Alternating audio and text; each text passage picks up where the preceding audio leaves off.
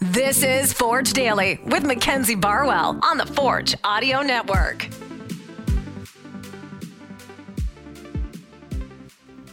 Forge fans, welcome back to another episode. Today is October 10th, 2023. I'm your host, Mackenzie Barwell, here to give you all things Forge FC. Now, the long weekend is officially over. I hope you all had a phenomenal Thanksgiving if you were celebrating. Today, I'm back at Tim Hortons Field to check in with some Forge players, but I should mention they did have training yesterday too, so not exactly any days off during the playoffs. But today, you can expect to hear from Malik and Noah Jensen post-practice, as well as what teams will play who for the first round of playoffs this weekend, and then some Forge players in the race for some major awards this season. So let's get right into it, beginning with this weekend. As you know, Forge will match up against Cavalry FC this Saturday at 5 for the 1 versus 2 seed matchup. And as for the rest of the standings, though, Halifax have claimed third because of that away point differential I talked about yesterday.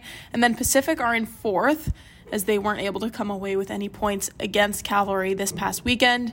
Finally, York United have snuck into that 5th place spot and will match up against Pacific tomorrow, actually. So the timing is a little weird because the winner of that game will then have a smaller break to play Halifax this coming weekend.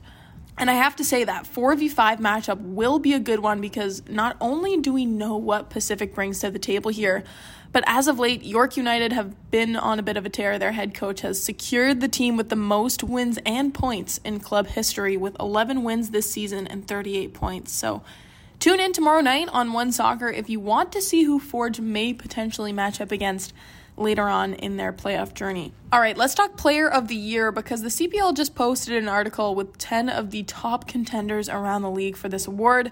And with the 2023 Canadian Premier League season coming to an end, which I honestly can't believe, it's officially the start of award season.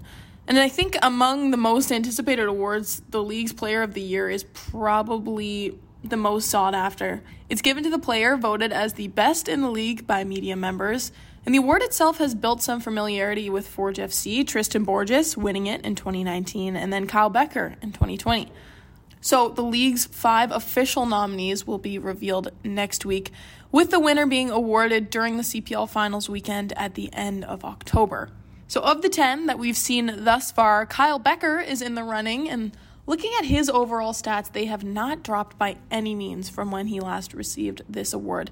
This season, he finished second in the league in assists with 7, adding 3 goals as well. He also finished tied for the league in chances created with 51, and then first in expected assists with 7. So that would be all for Forge, but looking ahead to this weekend's matchup against Cavalry, they've got 3 players in the running, including number 9, Meyer Bevan, number 4, Dan Klomp, and number 7, Ali Muse. So they will all be players to watch out for. Goalkeeper of the Year is also at the forefront of conversation around the league.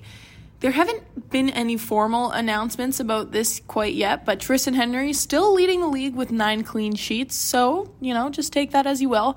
The next in line being Cavalry's Marco Carducci, but Gia's had a great season, so I might be biased, but I wouldn't be surprised if we saw him take this one home, especially after that literal Superman dive he did to keep the ball out of the back of the net against Pacific. Mind you, we will hear other nominations next week, and we may expect to see some more Forge players in the mix there as well, including Defender of the Year, U21 Player of the Year, and some others. So stay tuned for that. All right, let's get into my post-practice conversations with Malik and Noah. I asked them how the playoffs differ from the regular season and what it takes to be successful in one-off games like these upcoming ones. Obviously, there's a lot at stake. I'd say there's a lot more at stake than a cup competition, but like you were alluding to, the elimination process of it is very similar to a cup competition.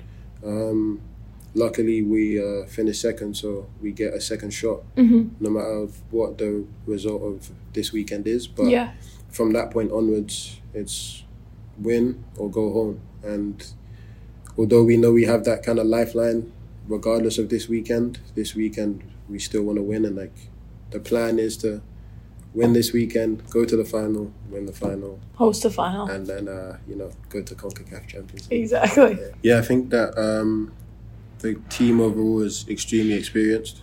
Not only the players, but the staff as well. Bobby, having been here and gone to 4 finals in 4 years, he knows exactly what it takes to get there. But also within the players, younger players like myself, Crazy, Woobs, Seba, we've been to the final last year, won it. The year before as well, they've been to the final, so we have that experience of being in these big pressure games. And then we also have players that are more experienced, that have played in different leagues and different competitions that are also high pressure or even higher pressure, like Champions League, etc., etc. So I think everyone's ready and has experience in these types of situations. So it's just a case of us going out and taking care of business. But yeah, I have no doubt in the team being ready to handle whatever comes out. Playoffs, once you get there, it's kind of like the slate is wiped clean. Nothing in the past really matters. All that matters is you're there. And all that matters is that you show up and play your 1, your 2, your 3 important games the best that you can. And I think that's something that, we have a lot of experience doing. We've played a lot of big games, and that bodes really well for us at this time of the year.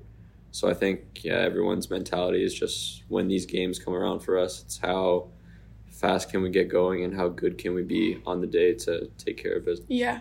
So would you say like pace of play, for example, is one of those key contributors to being successful in like situations like these ones?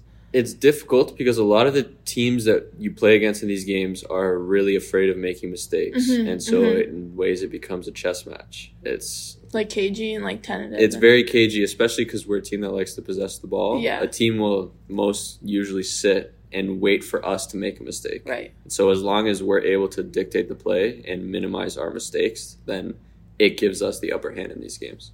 I think Calvary, over the course of the season, they've definitely been the most consistent. But I know just looking back on games that we've played against them, especially the one away, they beat us 3-0. Those are all games that are relatively fresh in our memories that we've been thinking about for a while, and we've always wanted an opportunity to play Calvary again. And so I think that motivates us, but what also motivates us is all the past performances we've had against Calvary in the playoffs. Right. And we know that we're able to take care of business against them, and we're able to use that experience to push us forward. And since it's fall and Thanksgiving, I couldn't do these interviews without asking about their Thanksgiving dinners. So here's what they had to say about that and their favorite thing about Thanksgiving. I had Thanksgiving dinner with my 2 brothers, Kwesi Poku and Ruben Spasius. We ate turkey, beef. They had ribs, stuffing. Mashed potatoes? No mashed potatoes. Okay. What else did we have? Rice and peas, actually. Yeah. Jamaican special. Shout out Diane Poku. Fruit punch, like this special fruit punch. Though. Okay. And then some dessert, ice cream cake. Ooh, pumpkin pie? Nah, I'm not a big fan. I've never had it. Oh, really? I've never had pumpkin pie. Okay, that's weird. I guess I'm not Canadian enough. Yeah. At my home in Curtis, Ontario. Curtis. We had smoked turkey, roast beef, sweet potato casserole, stuffing, gravy, everything. Sheesh. Yeah. Okay, my next question was going to be like, what part of Thanksgiving dinner is the best? Well, so we actually had a debate about this yesterday because a lot of the people in our team said that turkey is bad. But then, really? Smoked turkey. Have you ever had smoked turkey? Maybe. If you ever think that turkey is dry, just have smoked turkey. Smoked turkey is like 10 times better. So that's my favorite part of Thanksgiving. Okay, the actual turkey. Yeah. Who was saying that is bad? That's literally the entire... Coach Bobby, Rama. Oh, this is good behind the beard fuel. I honestly don't even know the difference between smoked turkey and regular turkey. It's okay, we don't need to get into like... It's smoked. It's not an episode of how it's made. Yeah. All right, that is all I have for today's episode. Thank you all so much for listening. Tomorrow we have an episode of Behind the Beard. And then Thursday, I'll be back to check in with another episode of Forge Daily. This has been Forge Daily with Mackenzie Barwell. If you like what you heard, please like, follow, subscribe, comment, and share.